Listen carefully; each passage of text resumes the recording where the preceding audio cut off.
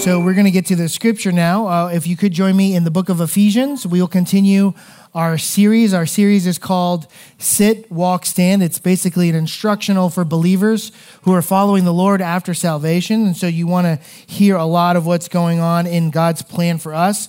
We're going to be in Ephesians chapter 2 today as we continue through the series. We're going to go verse by verse, and we'll be in the verses 1 through 10 today. So Ephesians chapter 2, 1 through 10. Today's title of the sermon is From Separation to Saturation. From Separation to Saturation.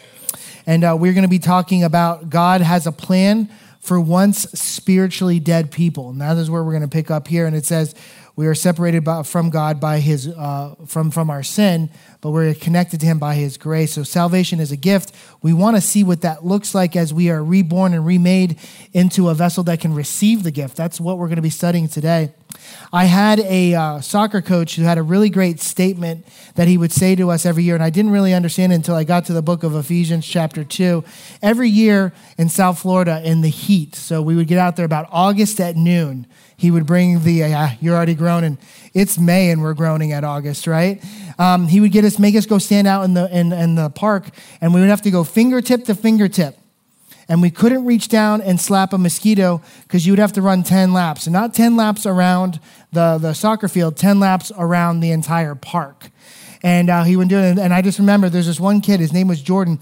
He was always last whenever we did laps. And I just remember him looking up with tears in his eyes and said, "Why are you doing this to us?" And he was like, "Because, I understand." He's like, I need to make you into a great soccer team. And he goes, "No, but why are you doing this to me?" And specifically he said, "Well, I have a story for you, and I just wanted you to hear it. I used to grow up," and he said, "I drove a VW Bug." And he's like, "I love that Bug." But he goes, "I was more in love with the idea of having a Cadillac. So I went to my dad and I said, 'Hey, I really want this Bug to become a Cadillac. How do we make that happen?' And his dad looked him square in the eyes and said, 'We'll take it down to the factory, melt it down, and then pour it into the shape of a Cadillac. And that's how you're going to get it.'" And I never understood that in that moment. But what happened is when you're growing up, you finally understand at the end of the year, especially when we got to our first game of the season, when we destroyed the other team, is realize that our coach was trying to take us from some kids that thought we were just going to go out there and go crazy into an actual sports team that could defeat another team by being united, by being strong, by being conditioned. What we're learning in Ephesians as the walk through this is God cannot take you as a sinful vessel to make you into a vessel that can receive God's glory without there being a change. There has to be a change. And the entire drive of this scripture is that our transformed lives testify. They give testimony to the greatness of God because we are not being able to, as dead people, to receive the glory of God until we are made alive. So join me in chapter 2, verse 1, and we will see how the Lord, as well as Paul, walks us through that transformation. It says in verse 1, "As for you, you were dead in your transgressions and sins, in which you used to live when you followed the ways of the world and of the ruler of the kingdom of the air, the spirit who is now at work in those who are disobedient. All of us lived among them at one time, gratifying the cravings of our flesh and following its desires and thoughts. Like the rest, we were by nature deserving of wrath." So something that we can see from the beginning is that even though we are Christians, we come from a history of sinning, right? So that's actually the escape that we're making. And I will let you know, as even though I'm up here in the pulpit and I'm teaching, I come from a history of sinning myself, but I actually come from a genetic long line of sinners, going all the way back to Adam. And so what we're going to see here is that Paul and the Lord are going to take a very clinical approach to this particular passage and show us, like a doctor, what the diagnosis is. So he's going to identify what the problem is and see where that comes from, and then he's going to give us a prognosis. Now, a prognosis is the forecast of where the disease of sin is going to take you. If we continue on this path, the prognosis is this is where we're going to go, but there's also going to be a wonderful prescription. And what is that prescription? It's a fix to find out what the cure is to heal what you need. Now, specifically for me, this makes a lot of sense because at a young age, I was diagnosed with high blood pressure. Some of you guys know that I've talked about this. And as I got to know my doctor, I got to know the direction he was going to take me. And let me explain to you what this looks like. As I got to know my doctor, I came in and I was like, "You have really high blood pressure. It's like stroke level." And I was like, "Well, you're a doctor. Give me that one pill that I take one time that's going to fix this forever.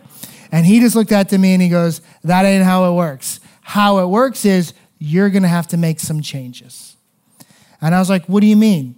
As long as I can keep eating all the butter, sugar, and bacon, I am on board with whatever you're saying. So we're of the right mind, right? And he said, no. You see, the problem comes from inside you, and we have to make changes from the inside out. And so as I got to know him, I realized that he initially, early on, he was going to say, I want you to make changes that give you a better life, which means I have to make a decision to follow through with what he's going to offer me, right? Here is the diagnosis. You have a problem, and here is the cure. Follow me through. But as I got to know him, I didn't come in and ask what he wanted to do next. What I started to ask is, am I doing good? Where should I go next? What other changes should I make? Because I realized that his cure was the right way, and my perception was off, so I had to follow the healer. I had to follow the direction of the healer. And that's what you're going to see. As you get to know your God, you're going to get to know his cure. Where is he going to take you? Well, here's the initial diagnosis we made in the first three slides. First three verses. I'm not a sinner because I sin because I'm a sinner. There's a very distinct line that's being made here. The disease is definitely sin, right? But we sin because the condition is we are sinners. That is the point blank. That's where we begin. And here lies the greatest issue that we face. We don't realize how good the good news is because we don't realize how bad the bad news is. I was sitting in the ER after having a fit of something. I don't know what happened to my body. And I remember the doctor looking at me before he sent me to my regular doctor. He says, you don't understand. I go, well, can I just drink some water? Can you hook an IV up to me? What's going on? He goes, you don't understand. Your numbers look like a stroke level. So we are going to do what we can to change, but you need to participate in this. And I was like, I don't get what you're saying. I'm 28 years old. That doesn't make any sense. He goes, no, I know you don't get it. That's why you're in this situation, but I'm here to inform you. And that's what the problem is that the problem starts with us. I don't know if you know this name before, G.K. Chesterton. He's one of the funniest Christians I've ever read. He wrote a book called What's Wrong with the World, which you got to love him for that right now. So he wrote this book, and he has one of the greatest lines of all time I've ever heard. He says, the Christian ideal has not been tried and found wanting. It has been found difficult and then left untried. We give you kind of like a little translation of that every week is we don't believe we have a problem because we don't believe we are the problem. That's basically what he's saying. He's saying to people like you and me is sometimes that we struggle with our relationship with the Lord or we struggle with our Christian walk is because this particular moment go, well, I have some bad habits. I'm working on it. Or you know what? I just have every now and then I like to dabble here and there, but I get out of it or I'm okay. I just need some good advice. But the issue is that it's deeper and darker than that. We are sinners that are dead to the God of life. That's what these first three verses have just said.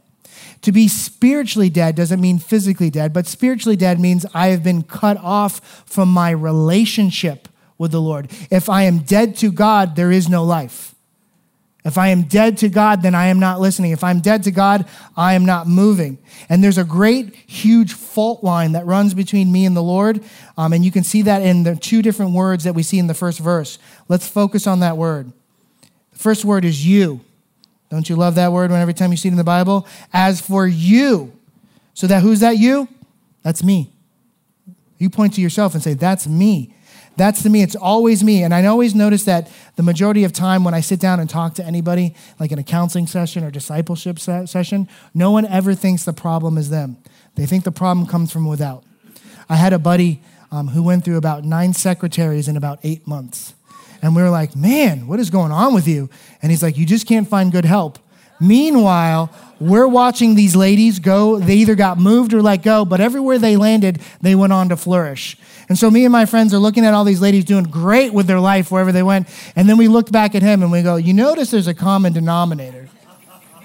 It's you. It's you, buddy. And he's like, you think? And we're like, no, we know. I think I would faint if I ever entered into like a marriage counseling session and both people started with this. Hey, you want to know something, Pastor Joey? The problem is me. I need to learn how to love this person better. And if the other person like, that's true too. If the problem's me, I need to learn how to love them better. Can you help us? I think you'd probably have put smelling salts under my nose. No one ever starts the situation by saying, it's me. And that is a huge issue that we're seeing. The second fault line that we see that runs between us and the Lord in that first verse is, as for you, you were dead. Now, dead is crazy because it looks like this in two different ways. Dead in your transgressions and dead in your sins. That word transgression, we don't talk about enough. Sin, we know. Sin is something I shouldn't do, right? But transgressions are areas that God asked us to go. There's a fence, I crossed it. There was a line, I ran right over it. There's a place, a no-no zone, I was running for it.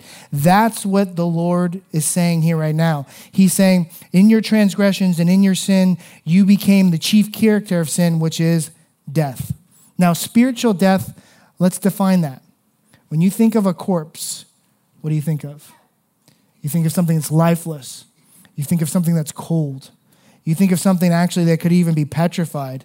It's full of decay, and it doesn't walk or talk. Sin is not an action. Sin is our condition. So a spiritually dead person cannot let the Lord invade. A spiritually dead person, their heart is cold and callous to what the Lord wants, right? Doesn't even want it to come in. Think about this. A spiritually dead person isn't full of life, but it is also full of not of growth. It's full of decay. It's the opposite. And a spiritually dead person does not answer when the Lord calls, does not go when the Lord sends. And that's the problem. Think of this, and I'll give you just a moment of reflection, because I know we're all on fire for Jesus in this room, but think about this. Imagine if your neighbors, your coworkers, imagine the city of Sebastian, if every single spiritually dead person in this city was alive in Christ, what would the city look like? Be a different world, right? Imagine everybody spiritually alive in your family. Let's do one better. Imagine if every single person who stepped into this room to listen to a teaching was spiritually alive. What would this church look like? It would be a church that would be resisting sin and resisting death and running towards the Lord. So the first problem we definitely discussed right now is the problem of us. Now let's talk about the problem of the atmosphere that we're growing in. Look at the second part of verse 2. It says, in which you used to live when you followed the ways of this world and of the ruler of the kingdom of the air, the spirit who is now at work in those who are disobedient. Now, there's something very fascinating about that, because we did talk about the internal. Let's talk about the external. The external is we do actually operate and live in a world that's full of sin. I think we can all agree with that. All you have to do is turn on the news to know that, right? But also look at this, and of the ruler of the kingdom of the air. That is going to be identified as Satan himself. So I want you to understand something. When we practice sin, when we habitually pursue sin, whether we're a believer or not, we are actually reflecting a relationship with sin that is equal to Satan's. That's what he's saying right now. Our practice of sin is in league with the enemy of God. And I know it can be very hard to imagine ourselves as Satanists, because you're like, Joey, look, I don't draw pentagrams on everything. I don't wear red robes and go out into the woods and sacrifice little kittens. That's not what I do. But that's not what is required to be in league with Satan here. Actually, what the passage shows is that all we have to do is to be attracted to the weapons of temptation against what is good for the Lord by being one of those people that dabble in sin or practice in sin. And so what he's saying right here is that the moment that you give in is the moment that you're worshiping alongside. Let's say this, we can say that it is Satan, but it's also death. It's also death itself. So you don't have to worship at a satanic altar to be worshiping alongside Satan. Now let's talk about what some of those weapons of temptation are. We're just going to do some basic ones. How about sex, money, and power? Now, all of those things in of themselves are not actually evil. We know that sex is actually good because there's 8 billion people in the world. If sex was terrible, there wouldn't be that many of us. That's just how good. And do we know that God created sex? Yes, he created it. For what purpose? For intimacy and for procreation. We know that to be good. But has man corrupted it? Now, is money evil? No, actually, money in and of itself isn't. The love of money is evil. Very learned crowd in here. You guys are doing really good. So money itself is not evil, but the love of money is evil. Correct. And so how about this? Power. Is power evil? No. Many of people in the Old Testament were given power by God to do great. And some people in the Old Testament did great things with power, and some people did corrupted things with power. But I will let you know this, that the moment that you take something good and allow Satan to corrupt that in your life so it doesn't fit into the plan of God is the moment that you are no longer, like I said, I don't like this word dabbling sin, you are now in league with Satan, according to the scripture right here. And that's the problem, is that a self-centered person thinks that they're okay to do whatever they want to apart from God, and that is not the truth. Satan stood in heaven as Lucifer, the leader of the choir of angels, and said, I should be worshiped just as much as God should be worshiped. And God didn't just strike him down because God was jealous, or God was like, no, thank you, I don't like that smack talk. You know what God said? That's not true. There's no way for you to be worshiped on the level that I'm worshiped because I'm God and you are not. So it doesn't even make sense. And so Satan had to be removed from that place because he was no longer God-centered. He was self-centered. And that's something we have to see. The entire goal of Satan from that point on was not to infect you with sin to keep you alive, was to infect you with sin so that you would die. Spiritually be cut off from the God that he rejected himself. So that is a very deep and dark diagnosis. Happy Mother's Day. Look, it gets even better. Verse 3. All of us lived among them at one time. Here's the forecast. Gratifying the cravings of our flesh and following its desires and thoughts. Like the rest, notice this forecast, we were by nature deserving of wrath. I used to think that God came in this world to save me from myself. I realized through this scripture that God came in this world to save me from him. We deserve wrath because we are the enemies of God through sin. And that's an amazing thing. You go, well, how can that be? Well, that's because if we knew that the Lord was God, or even if we pretended like we didn't know, but we just kept living anyways, we listened to our bodies instead of listening to God. And that's not to say that just our flesh itself is what's evil, but our very nature is evil, right? This is what we want inside of us. So let me give you this case in point. Our body spoke and we obeyed. We did not listen to God. We actually listened to our bodies over God, which when you put it in that perspective, it seems silly, right? But just think of when the cravings are powerful. So just think about this. Every single person has a sex drive that is put inside of them, right? That's okay. But when we take that sex drive and we try to put it in another place outside of God's plan, we have now effectively said, God, your plan does not work. I am a better God than you. And that is not true either. Let's think about this. I've stood before the Lord and said this, I have my tithe and offerings in my hand, but I really want to go play the lottery because it's up to the billions now. Remember when it got to the billions? I couldn't play when it was in the millions, but I could play when the billions because I'm so rich, right? But I was like, oh, but I could do such great things, God. But the Lord's like, I didn't ask you to play the lottery. I asked you to submit your heart, your mind, and all your resources to me. Would you do that? And that's a particular place where I could say that I skipped out, not last week, so don't send me any emails or anything like that, but previously in my life where I have actually stood at the fork of the road and made a good decision and made a bad decision. So, like I said, money, sex, and power, these things are not inherently bad, but when we let them rule over our hearts instead of letting God rule over them, then we are playing with sin. Now, here is the prognosis. Here's the forecast.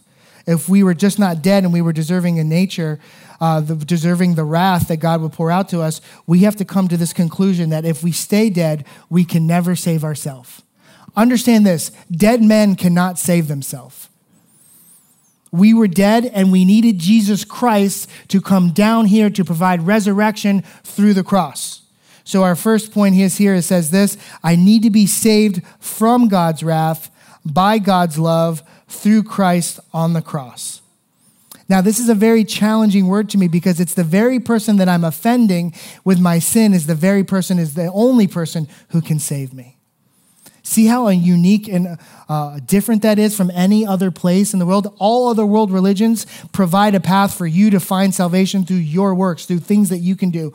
But Christianity, Christ alone says this, there's only one way, there's only one truth, there's only one life, and it comes by me, and it's nothing you can do. It's only by my love that I selected you that you're able to receive. But how do dead men receive if they're not alive? Well, first, they have to be made alive.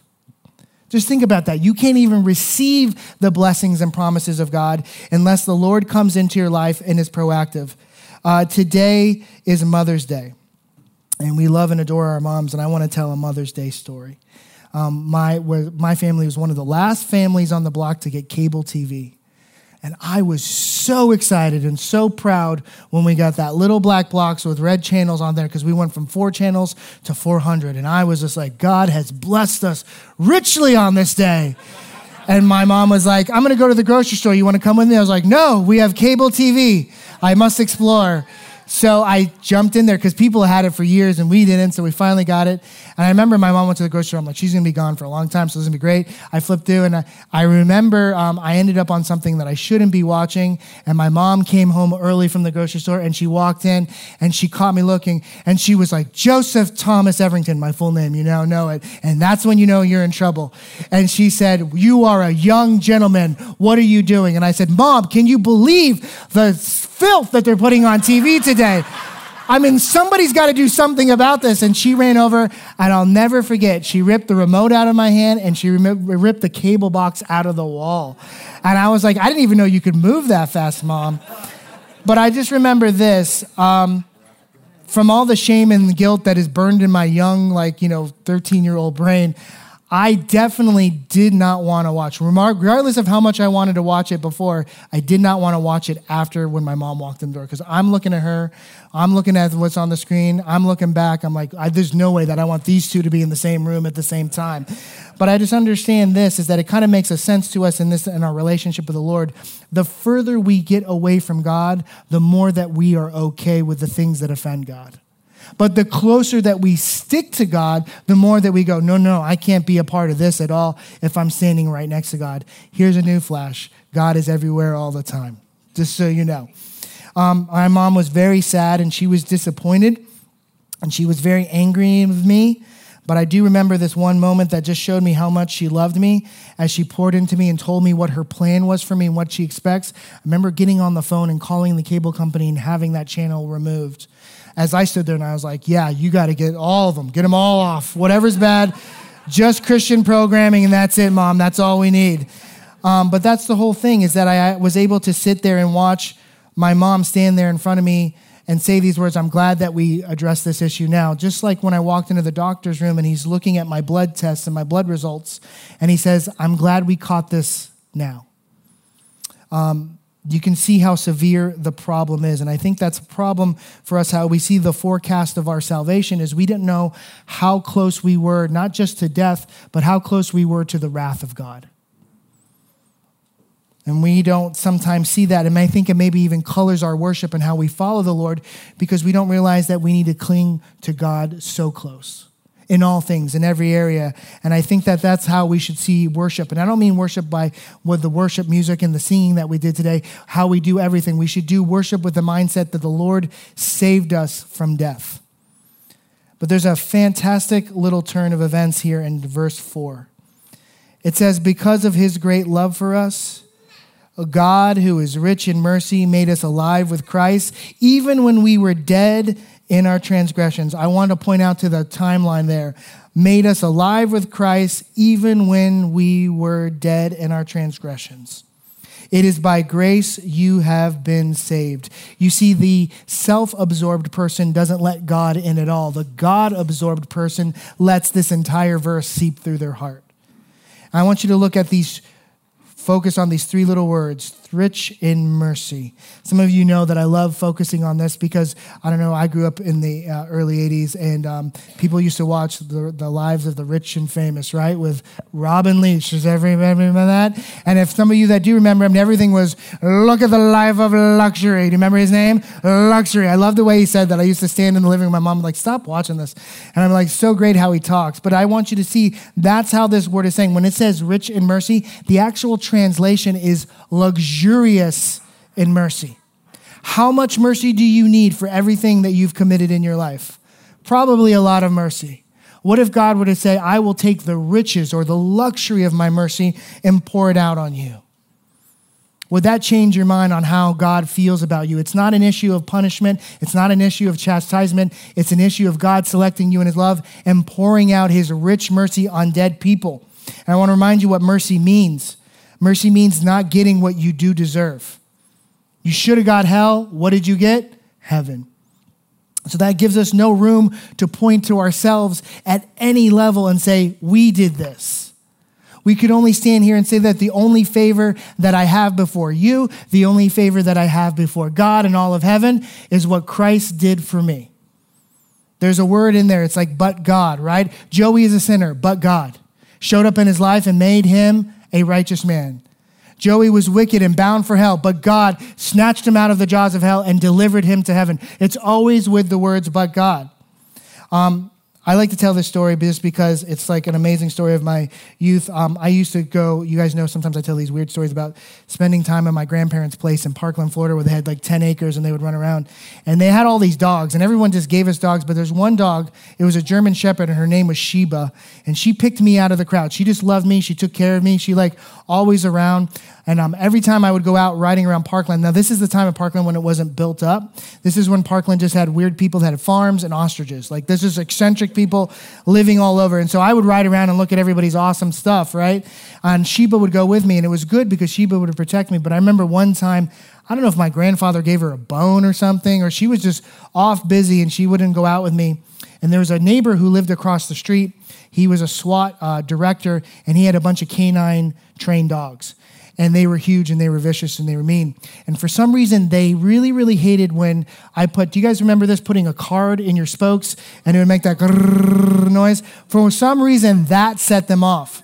And I totally forgot about it. I was 7 years old. I got on the bike, and I started racing down the street, thinking Sheba was going to come running with me, but she didn't. And I just remember how fast I saw that Doberman and that Rottweiler come running down the driveway, pounce on me, and start ripping my jeans and my shoes off. And I just screamed as I laid under my bike as these two dogs attacked me. And I said, Sheba! I just screamed. And I'll never forget, it was like a movie. I was like just a silhouette of this German Shepherd jumping over me. And she pounced on those dogs and she ripped them to shreds. And I remember she stood over me and I was like, whoa, this is so amazing. And I just remember she had this like, her hair stuck up on her back and she had this like mohawk. I'm like, you can do that? That's like amazing. And she just started like, I'm like, this dog is the best dog ever. And she saved my life. I truthfully believe it. If you saw the scars and the bites and everything, I was saved by her. And I want to let you know something. That dog got every treat it ever wanted for the rest of its life. Why? Because we had a special moment. She saved my life.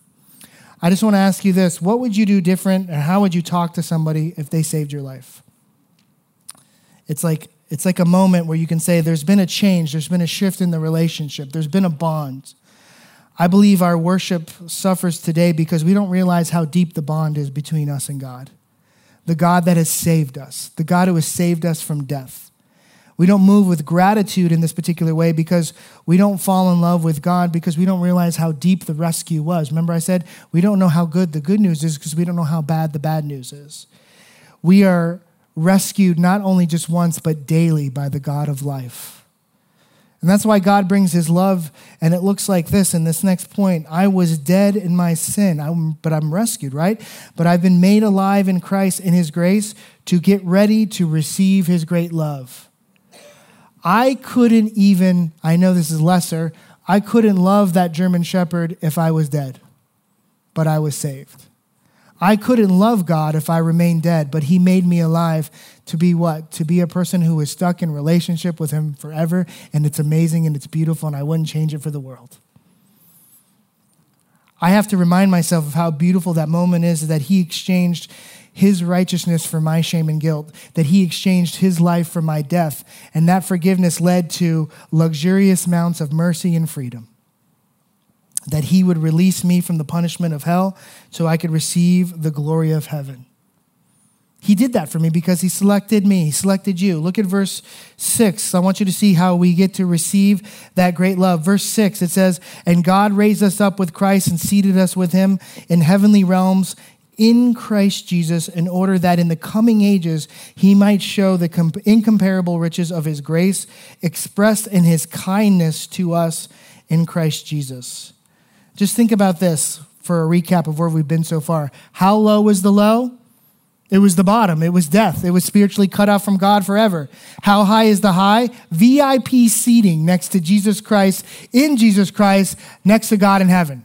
Can you imagine this particular moment? I want to just take it. I know this is like a lifetime that's lived, but I want to give like a little flash. Imagine you're sitting in hell covered in your sin. And Jesus Christ comes over and dusts you off and goes, follow me. And then you walk out of hell and you end up in heaven, and an angel goes right this way and he moves the velvet rope. So you're not even in heaven. You're now in the VIP area and you're like, why is everybody looking? Why are we? And we sit up front with Jesus Christ next to God, the best seat in the entire house. It's amazing to me that we would read these particular verses and think that God is a kind of God that doesn't have a great plan for us. He's going to make you a great advertisement to the riches of his love and his mercy expressed to us in Jesus Christ. And I just want you to know something. Look at this next part where it says, God raised. It's past tense. Physically, on this world, you might be struggling with some of your sin. Physically, you might be struggling with some of your doubt and disbelief, but spiritually, you're already seated next to Christ. God is already moving on to the next thing. He's rescued you from spiritual death. He's made you alive, and now he's seated you in the right hand of the Father. What kind of way is God moving in this relationship? You are mine, and I am yours, and we are going forward into great things. That is the expectation and forecast of when you are in the Lord's grasp. And see, that's why we struggle with the here and now, because through our flesh is how sin enters. Not spiritually, but through our flesh. And so that's why we are here kind of feeling like there's a dichotomy in us, right? Like I want to do good, but my flesh wants to do bad, right? And that's why later on when we get new glorified bodies, like it says in the book of Revelation, we will no longer have problems because sin will no longer enter in through our bodies, will it? We'll have a glorified body and a spirit that is in love with God. In the presence of God, there will be no sin. Now, the next three verses, I think, set the pace for our entire Christian walk, and I will let you know they're three of my favorite verses, but I also can say this, without these three verses that are coming up, I don't think we'd really understand how awesome the good news is. Look at verse 8. For it is by grace you have been saved, through faith. And this is not of yourselves. It is the gift of God, not by works, so that no one can boast. I love this because it's basically saying we were made alive in God's mercy by God's grace. Through faith, I'm now alive and I can reach out and receive the gift of the Lord. Understand this, that dead men can't reach up to receive the gift because they're dead. So now made alive by Christ on the cross, I'm now able to receive all these gifts that God's pouring out. So is he pouring out punishment or is he pouring out gifts? He's pouring out gifts to the ones that he loves and has received them. And I want you to see how deep and wonderful this is. Look at Hebrews 10 on the screen, verses 22 through 23. It says, let us draw near to God with a sincere heart. And with what kind of assurance? Full assurance, complete assurance. So that the faith that brings having our hearts sprinkled to cleanse us from a guilty conscience and having our bodies washed with pure water. What that verse doesn't say is that God called perfect people to have a perfect relationship with him. What that verse says is he called imperfect people to be cleansed by the blood of God, to receive the life of God. Now look at this next part. How does that affect our faith? Look at verse 23. Let us hold unswervingly, I love that word, unswervingly to the hope we profess, for he who promised is faithful. You know what this scripture is saying to us right now? The reason that we're here drawing breath and we're celebrating our relationship in Christ is not because of the size or the intensity of our faith or the beautiful walk that we have. It's because of the size and the intensity of the faith that Jesus has. So if you look at yourself and say, hey, I'm not worthy, you're probably not. If you say, hey, I'm a sinner, you probably are. Take what you have and put the little faith you have and put it inside of his faith and say, Jesus, do what I cannot. Jesus, do what only you can do because I cannot. I don't trust me, I trust you because you are faithful. That is why we come in here and worship. Not because we're faithful, but because he is. Because look, by his mercy, we didn't get hell. And by his grace, we got heaven. And we had faith in him to do all these things, not faith in ourselves. And that's why we can say to God every day, I am not perfect, but I am relying on him who is perfect. So that's why I say, Lord, I know you're powerful enough to save me. I know you're lovingly enough to cleanse me daily. Cleanse me, Lord, because I cannot. Which means, which brings us to our next point, resurrected people fully rely and follow on their resurrected Savior. You know what this looks like? I was going through some boxes in our house. Jackie and I, when we moved to Sebastian, we did what all people do when they're moving that's responsible. They throw everything they have in boxes and say, we'll unpack it when we get there. And then 2 years later, they're still sitting in boxes. So I opened up these boxes and I actually found an old Devo of when I gave my heart back to the Lord. And some of you guys know my testimony. I fell into a bad lifestyle, drugs, drinking, and overdose. And I had at the top of one of the Devos I was doing that morning, it says, resurrected people should not pursue what killed them in the first place. What a slap in the face of the Lord to be resurrected just to run back to death. I wrote in there, they should follow their living shepherd into true living. Which means this, if we can follow God from death to life, you can follow him anywhere in your life. Right here, right now, in this world. That means you can follow him out of sin. That means you can follow him out of pornography. That means you can follow him out of crazy lies or toxic living or toxic relationships. It means you can follow him anywhere because he's leading you away from death to life. Not just life in the everlasting, but life in all things. God fully has a plan for you. And I want you to see in Colossians chapter 3 how it says, since then, once again, past tense, you've been raised with Christ. Set your heart on things where Christ is, seated at the right hand of God. Set your mind on things above and not on earthly things. Why? Because we are no longer dead men. We are living men living for Christ. In the presence of a living Father who is pouring his life into us daily. Now, I want you to see how God moves with the greatest of expectation on his investment in you. I want you to hear where he does talk to me. He goes, well, hopefully, maybe, some of these, hopefully you get some of the conditions of this. No, look at how he talks. Verse 10, for we are. That we can stop right there and look at how beautiful that is. For we are, that's definitive. We are God's handiwork. Amen. Created in Christ Jesus to do good works, which God prepared in advance for us to do. I want you to see how deep that expectation is. He goes there, you know what? I don't just pull you out of the grave. I pull you upwards towards heaven so that you look like an ambassador of heaven. Isn't that amazing? This is kind of the crazy motivation is that word God's handiwork could be kind of translated in this way, God's masterpiece. Can you imagine you on your worst day and Jesus showing up and doing one of these moves? I can't wait till I make you one of my masterpieces. And you're like, are you kidding me? Are you looking at what I'm seeing?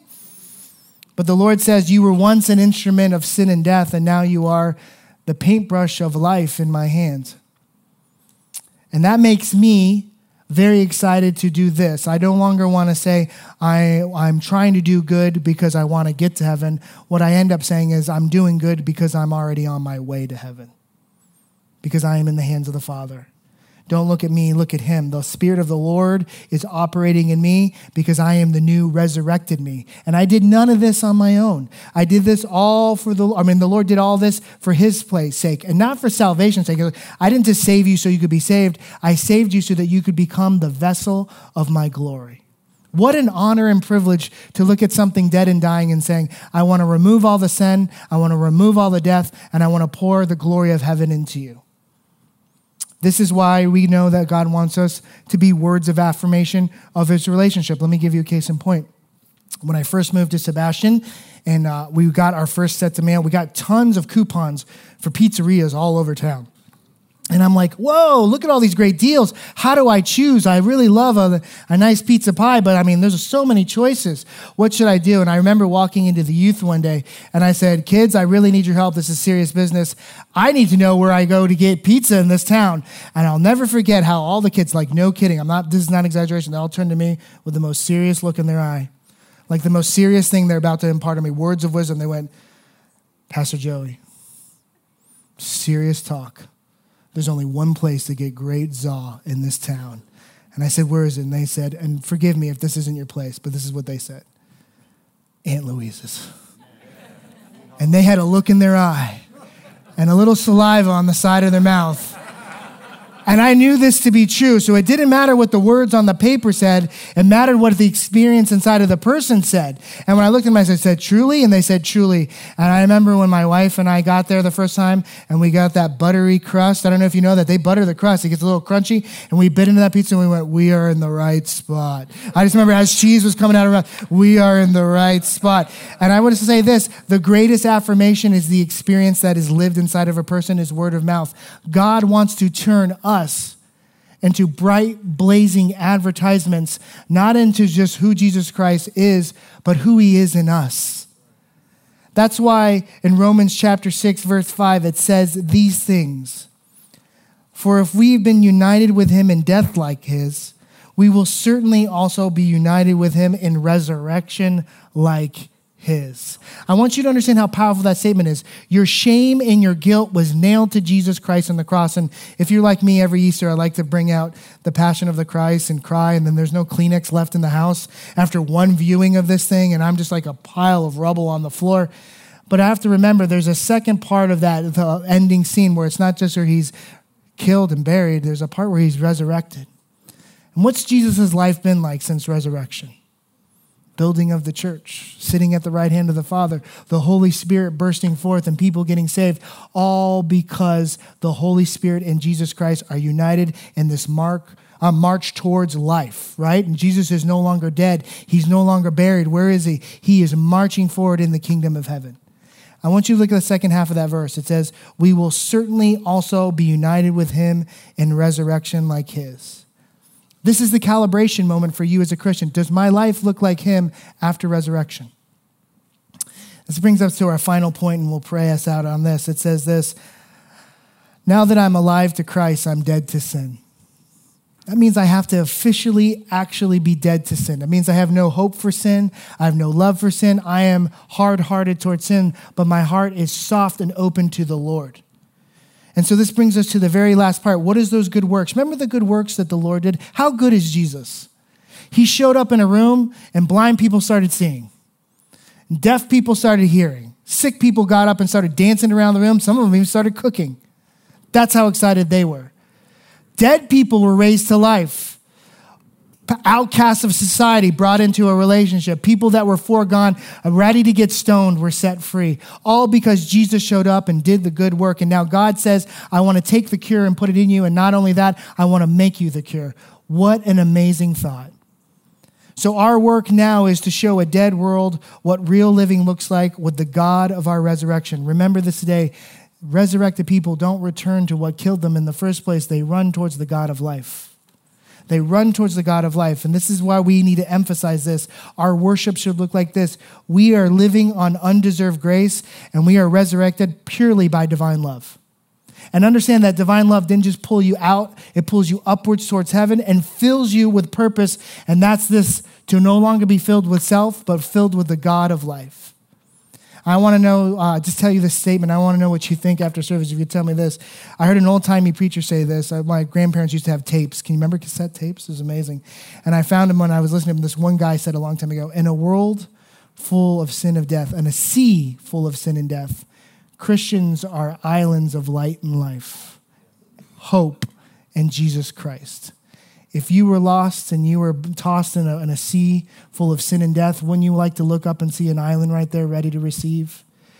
The world is looking into this church, is looking into your heart, is looking into your life to see if the God of life is really true, because they have enough death to fill this world.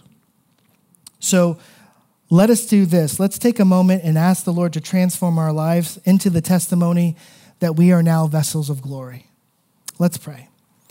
Dear Heavenly Father, Lord, I thank you so much that we stand before you, dead people that have been resurrected in Christ. And Lord, I thank you that in this place and in this time, you have selected us to be your billboards of bright blazing light of hope. Lord, we ask that you see us where we're at right now. Forgive us of our sins. If we feel dead, if we feel cold, if we feel cut off, we confess everything to you. You already know. And we say, Lord, move into our life, resurrect our being, resurrect our soul, make us new. Do what we cannot do because only you can do it. And so we lay at your feet and say, Lord, we give it all to you because in your hands we become life. And so, Lord, I just pray right now that me, everyone in this room, everybody listening, that we become the testimony of the grace of God that brings him glory because only him was the one that came down and reached into our dead life and made us alive. Lord, we are good because you say we are good. We are alive because you say we're alive. And we live for that purpose. And we love you as you love us. In Jesus' holy name we pray. Amen.